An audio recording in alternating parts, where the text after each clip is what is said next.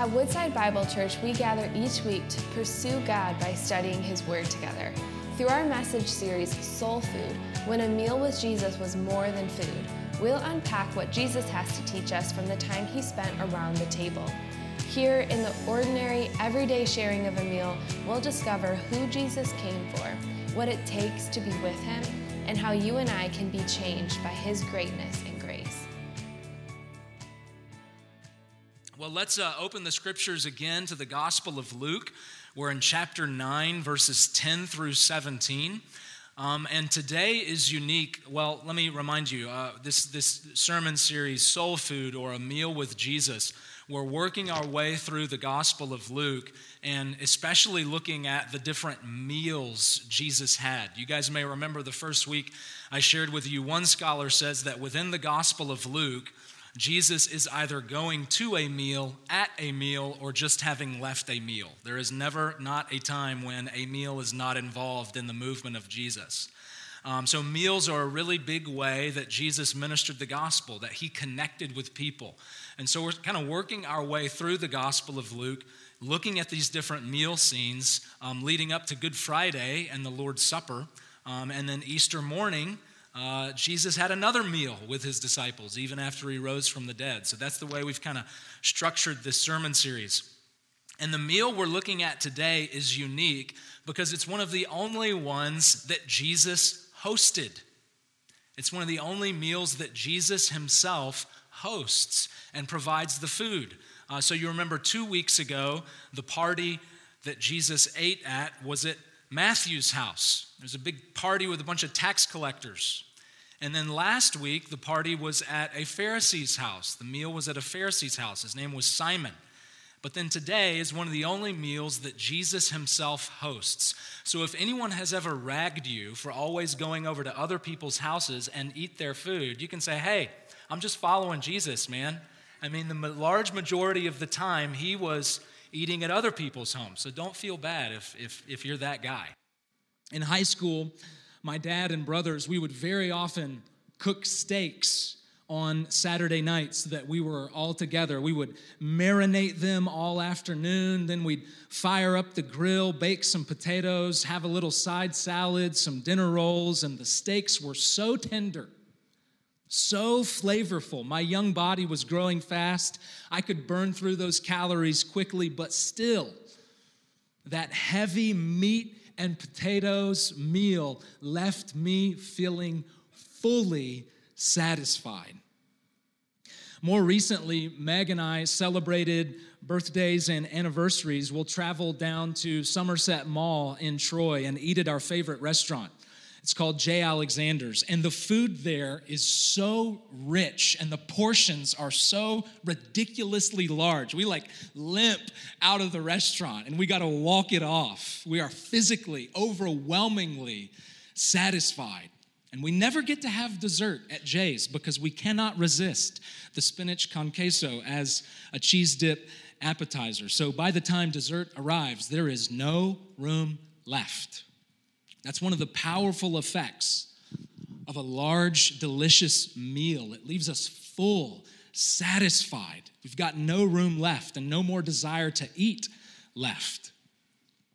Well, as we look at Scripture, we see that God has woven this experience into creation. This satisfying experience of eating, God has woven it into creation. And one of the reasons He has made life like this and made eating like this was because He wants to teach us how He satisfies us. In Psalm 63, David is praying to God and worshiping God.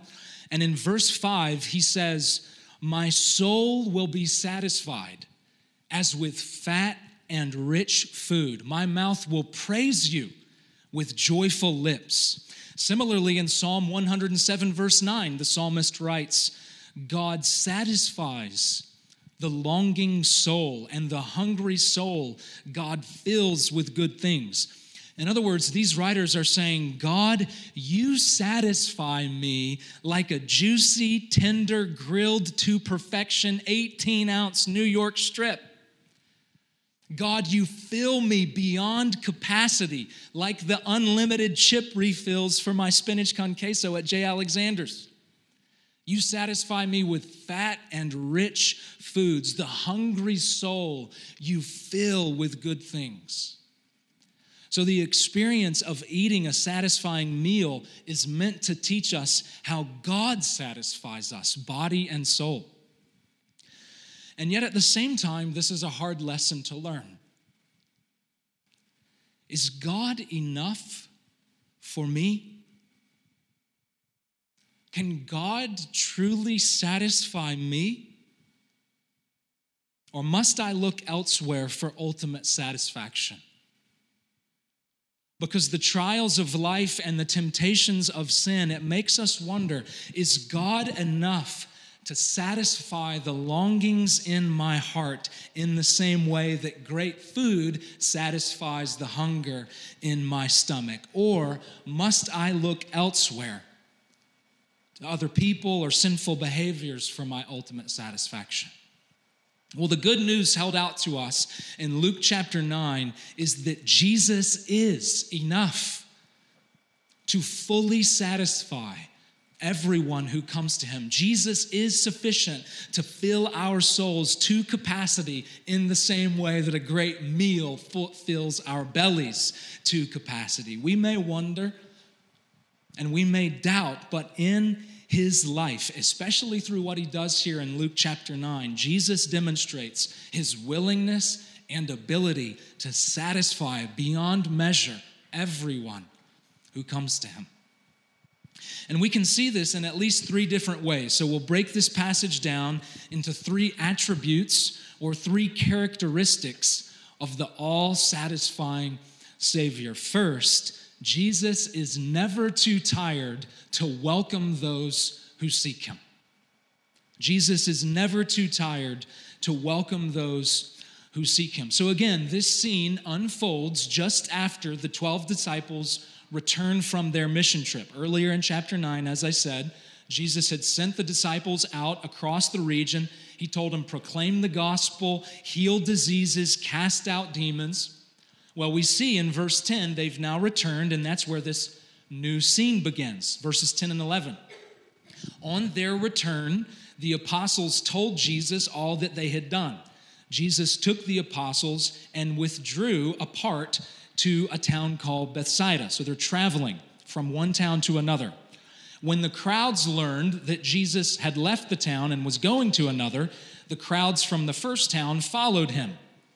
And Jesus welcomed the crowds, and he spoke to the crowds of the kingdom of God, and he cured those who had need of healing.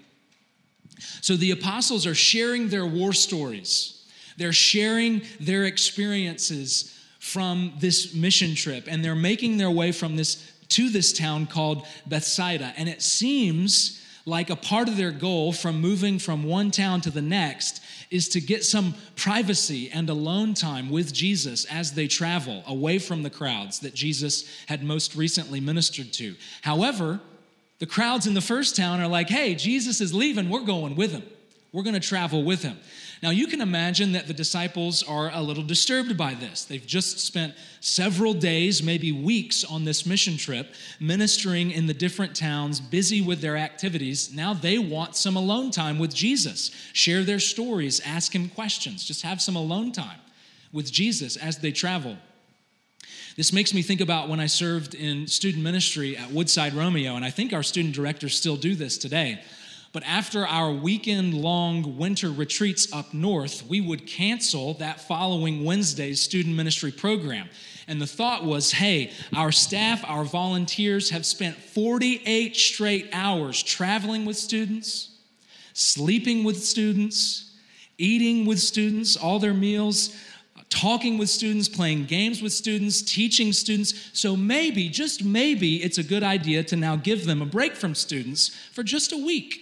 Give them some time with Jesus. Have some alone time. Well, that's kind of what the disciples are after here, but it isn't happening.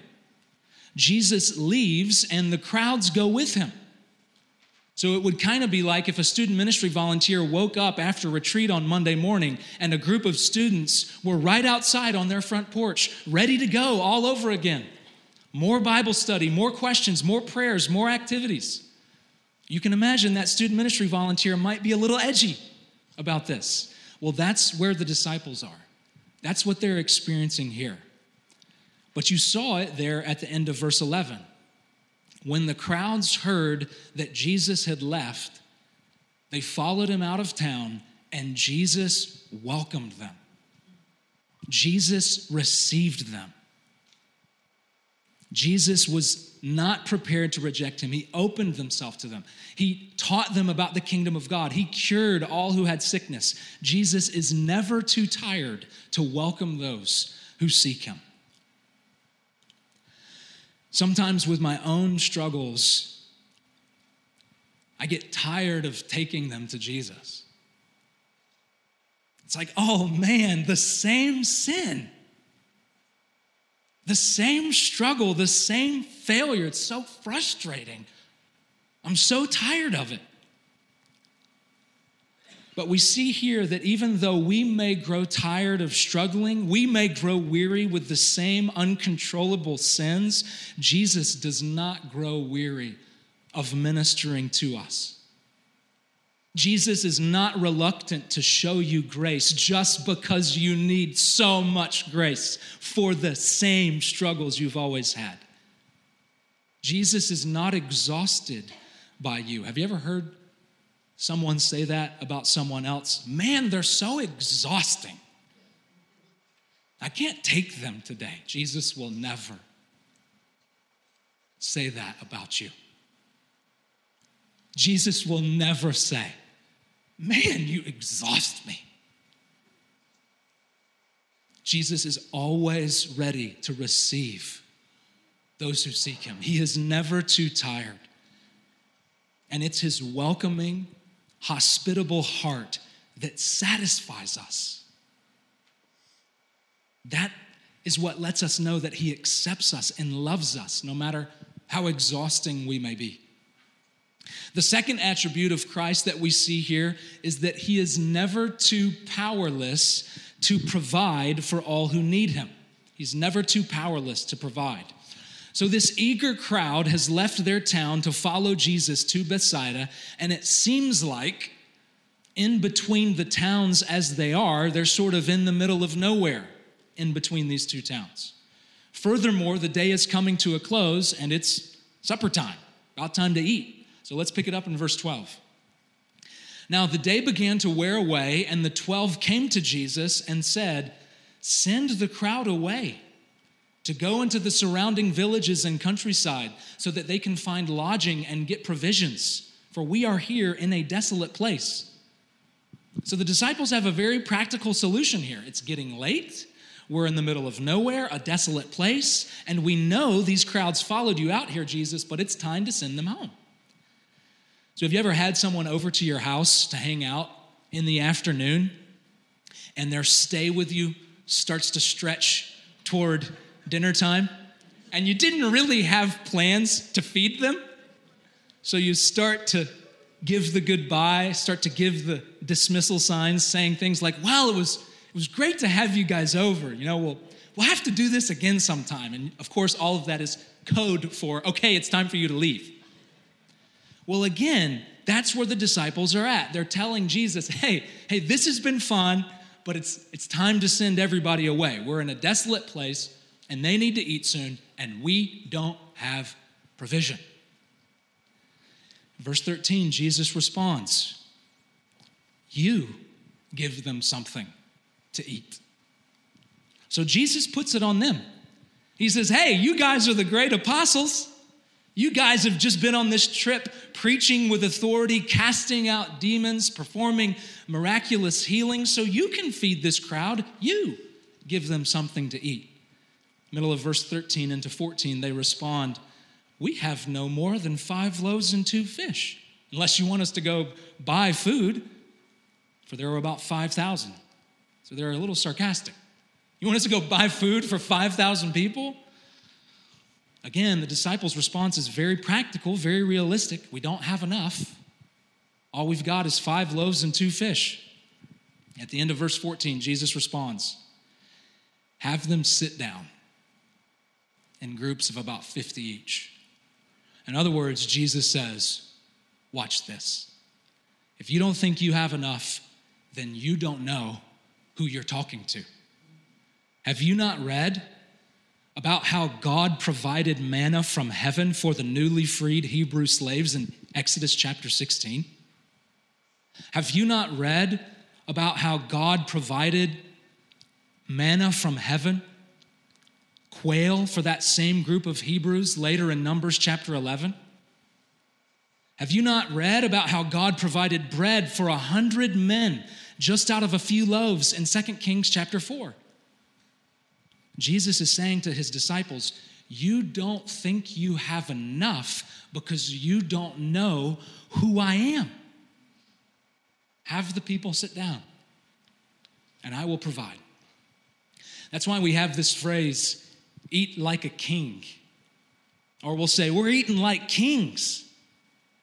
It's the way we express that we're eating like people who have an endless source. We're eating like people who always eat the best food because they can always afford and provide the best food. We're eating like kings. My wife's uncle is a man named Dan Coates. If you're into politics, that name may be familiar to you. He was a U.S. senator from Indiana, elected to multiple terms, U.S. senator, not state senator. And eventually, President George W. Bush appointed Uncle Dan to be the U.S. ambassador to Germany, which is a very important role. Germany is a key ally and economic partner for the U.S. This is a big role. And at one point during his 8-year span, Meg and her family took a trip to Germany to visit Uncle Dan, and they got the royal treatment. They had Secret Service, they had their own driver, they got VIP access to all the important places to visit, and they ate like kings. Champagne, fine wines, German cuisine, great food. Tragically, this was just a few years before Meg and I started dating, so I have only seen pictures. But on that trip, they ate and they were provided for like kings. They ate in accordance with who Uncle Dan was, this very prominent role. Brothers and sisters, Jesus has the prominent role. He is God incarnate. He is the Lord of glory. He is the Christ, the Son of the living God, and he provides for his people in accordance with who he is. Jesus is never too powerless to provide for all who need him. So we must ask ourselves, who is Jesus to you? How would you answer that question? Who is Jesus? Is he just a myth? Is he just some religious teacher? Or is he the king who provides for his people like a king? That's what the gospel declares. That in Jesus, the kingdom of God has come near. Jesus is making it on earth as it is in heaven, where God provides for his people beyond measure. That's who Jesus is, the high king of heaven, who brings God's kingdom to earth, providing for all his people, satisfying our souls. He is never too powerless to provide for all who need him. Finally, as this miraculous act takes place, we see that Jesus is never too limited to satisfy all who hunger for him. Jesus is never too limited to satisfy. Jesus has the disciples direct the crowd to take their seats. And then in verse 16, it continues. Taking the 5 loaves and the 2 fish, Jesus looked up to heaven and he said a blessing over the food. Then he broke the loaves and he gave them to the disciples to set before the crowd.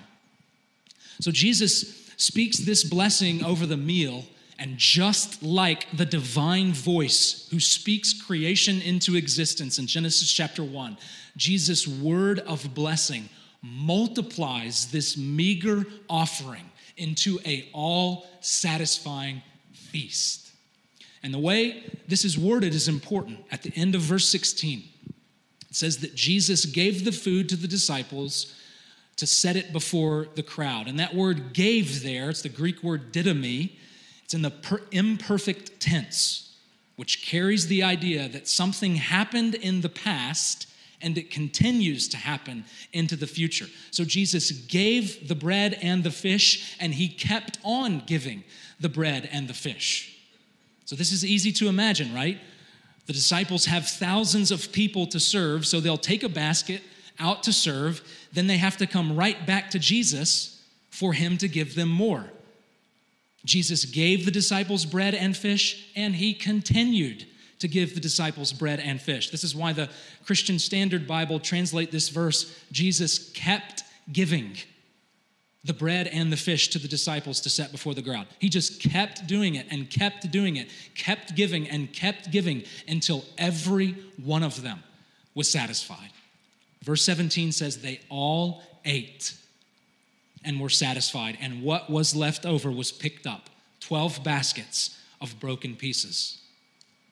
I don't know about you guys, but one of my pet peeves is throwing food away. It drives me bonkers when my kids don't eat all their food and I have to throw some of it away.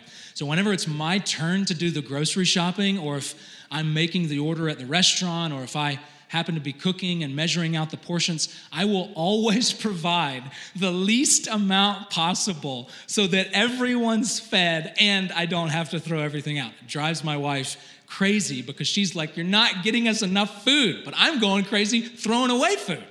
So I get real skimpy on the portions. But friends, that is not Jesus here. He feeds this huge crowd and he has a huge amount left over. Everyone is satisfied, and more people could have been satisfied if they were there. Jesus is never too limited to satisfy all who hunger for him. The question is, do you hunger for him? Do you long to be satisfied, not just in your body with a good meal, but do you long to be satisfied body and soul? I urge you to believe that Jesus is enough. He is enough to satisfy all who come to him. The love in his heart toward broken people satisfies our need for love. The truth in his teaching for those of us who are ignorant, it satisfies our need for truth and clarity about who God is and what he's like. The grace in his sacrifice for sinful people. His grace satisfies our need for assurance that God accepts us and welcomes us despite our many failures. Trust that Jesus is enough for you. He is more sufficient than any earthly substitute. His power to provide fills every need in our hearts with more left over. Trust in the satisfying Savior and receive from his infinite supply. Thank you for joining us as we study God's Word together. We would love to hear how God is moving in your heart and get you connected into the Woodside Bible Church family. Head to woodsidebible.org/connect to introduce yourself today.